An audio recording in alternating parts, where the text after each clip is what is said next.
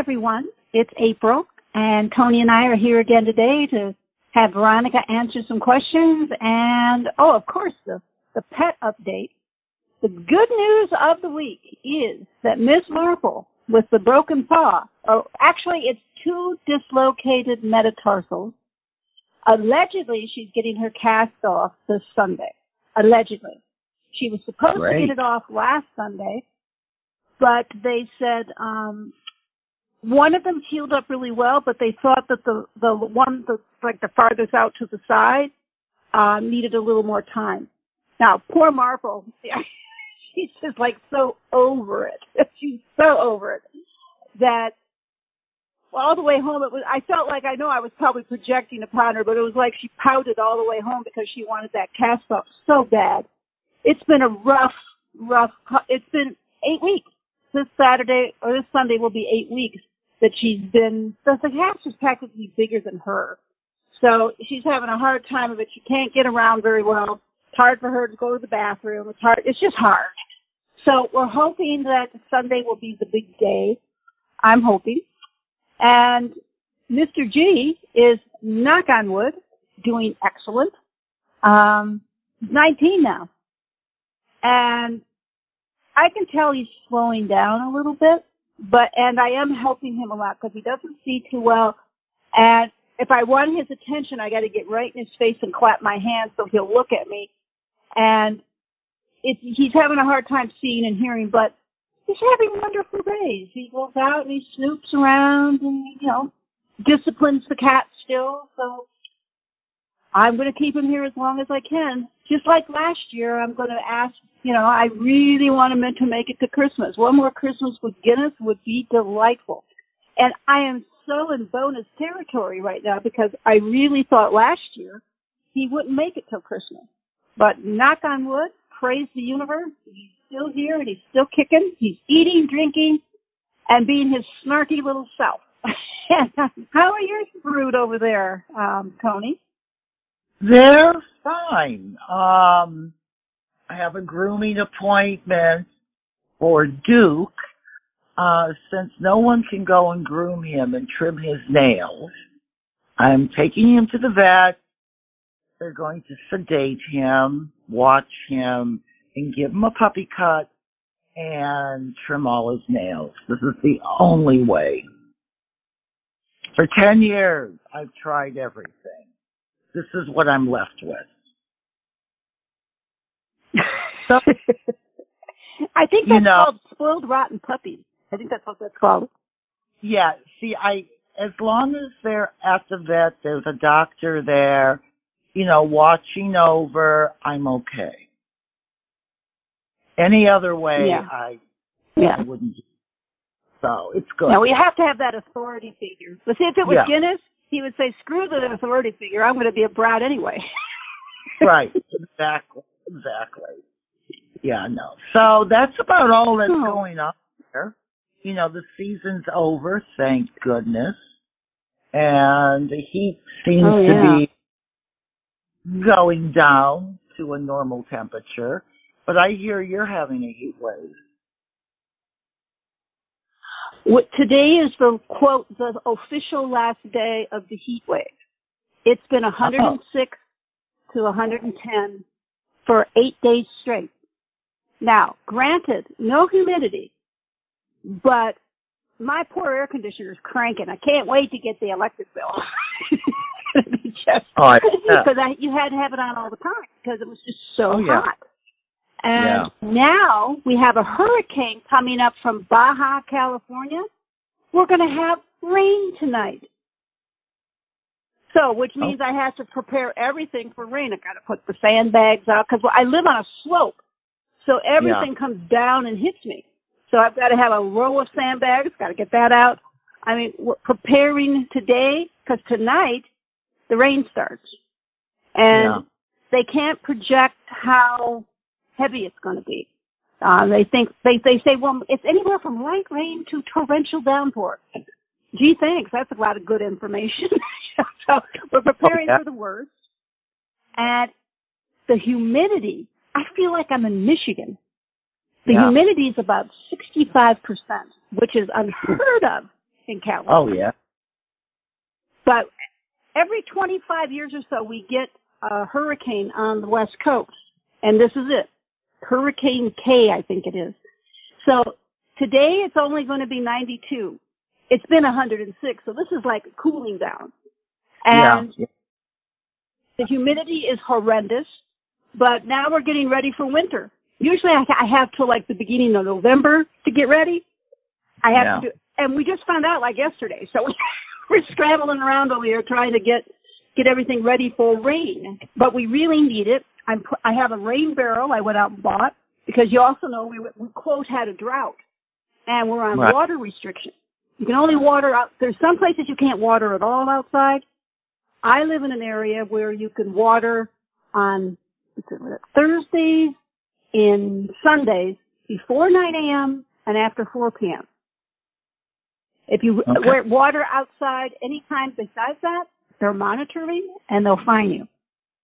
Yeah. So we're going from drought to torrential rain. So I'm putting out rain. I have a rain barrel and I've got a bunch of buckets. I hope I can fill them up because I've got plants. I'm a plant person. And it's been tedious trying to keep the plants alive. I bet. Wow. Yeah, California's got its weather problems going on. It's like, oh my God. Oh, it does. One extreme to the other. I know. But I am going to try to collect rain. I got this I bought it. It's a big barrel, and it's got a spigot at the bottom, and the top has like a screen on it, and the water will fill up. And at least that way, I'll have emergency water so that my plants all don't die. Yeah. Lost a few already, just because I couldn't water outside on the other day. So when it got really, really hot like that, I was practically taking bottled water out to my plants. Going, please don't die. Oh, geez. Pretty weird. Oh my God. So, anyways, okay, I'm gonna go get Veronica. All right. And I'll be back. Okay. Well, hello, everyone. Welcome to the show. And we've got some good questions, as always. And I encourage you to write in to innerwhispersradio.com. And that's INNER, whispersradio.com. Are you there, Veronica? Indeed we are. Good day to you. Good day to you. Our first question is coming from Carol. You mentioned most of us are not naive to Earth. Are you referring to the place our souls begun, our incarnations? Yeah, well, what we're talking about is that a lot of you, we say Earth is not your first choice. A lot of times you have incarnated in other places that you actually prefer, but you come to the Earth plane, and the Earth plane is so thick and dense compared to some of the other dimensional spaces available and some of the other planetary moments that are available, that when one comes to Earth, say, for the first time, it's always like jumping into a vat full of molasses that you can't move around in very well. When you're used to something else where there's more fluidity, and then to come to Earth, it's difficult. And we've been asked many times, why is it so hard here? Why is it so thick and dense? Why? And it is a denser reality. And some of you just aren't used to it. Now, some of you have incarnated from the beginning on Earth, so you get used to that thick denseness and the difficulties involved. But if you're used to incarnating in places that are a little lighter and a little easier to deal with, when you do come to the Earth plane, you say, what is going on? Why is this happening? So we said that because it is important to know that it's because maybe you're just not native to the Earth plane and not used to it. And when you come into it from other spaces, it's extremely difficult. Okay. Our next question comes from Heather. Will we become spirit guides at some point in our evolution? Have some of us already served a spirit guide between our lives in the linear?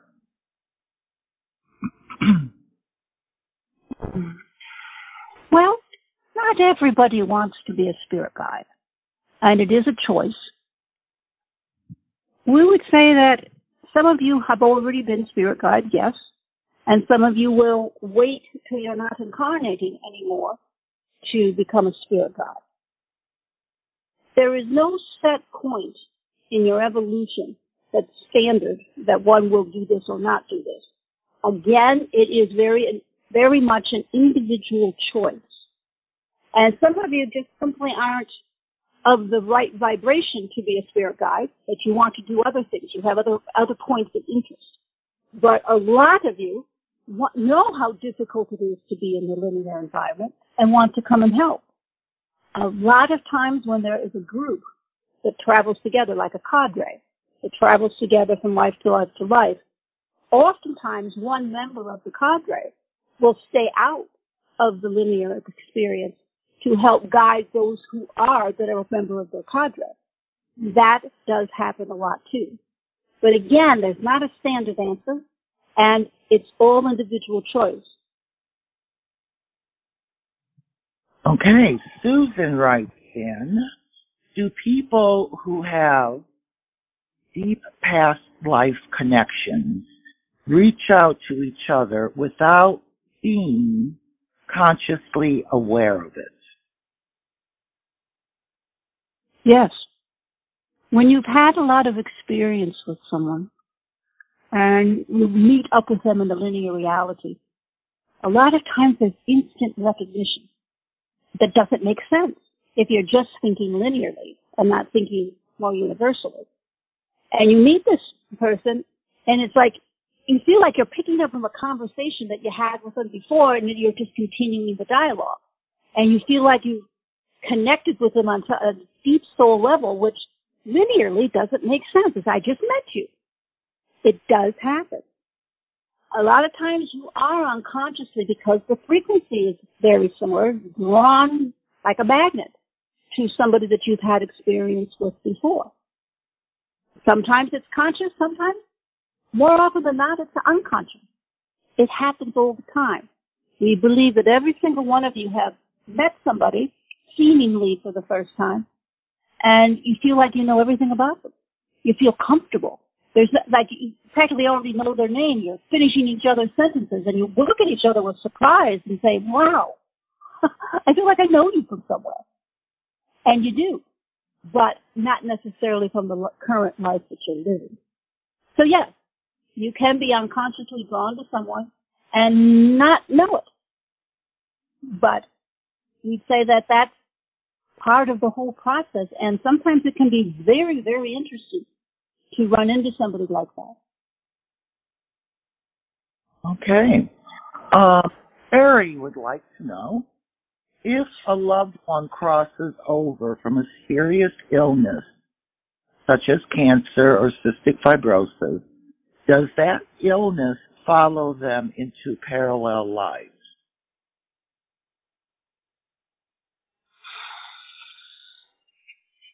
There are times, let's start with the definition of a parallel life. A parallel life is who you are right now. Say you're in this incarnation, your name is Mary Smith. You have parallel lives where you are Mary Smith also, because you're making different choices in the parallel lives. Your illness, let's say you have cancer. You could have succumbed to cancer in another parallel life. And then the life you're in, you beat it. That's what parallel lives do. We would caution all of you not to confuse parallel lives and concurrent lives and past, present, future lives with the parallel lives. They're very different. Now, you could have a lifetime, this lifetime, let's say you passed from cancer in this lifetime. You can go into another lifetime, a future lifetime, where you don't get cancer at all. So it does change. But a parallel life is still Mary Smith, You still might get cancer, but maybe the outcome will be different, or maybe the treatment will be different. You'll be in a parallel life where the treatments are different than some of the barbaric treatments for cancer that you have in this one. So all of those things do play into it. But it's not just parallel lives. You have to make sure that you remember that parallel lives are you still being Mary Smith. And the past, present, future lives, you could be another different person. You could, change your identity a little bit. But you're still the same soul every time. Hey. Well, Veronica, that was our last question. I'd like to take a break and come back and give a message to the world. That would be great. All right. Okay. Well, I want to thank everyone for listening to the show today. A lot of questions about past lives, for sure.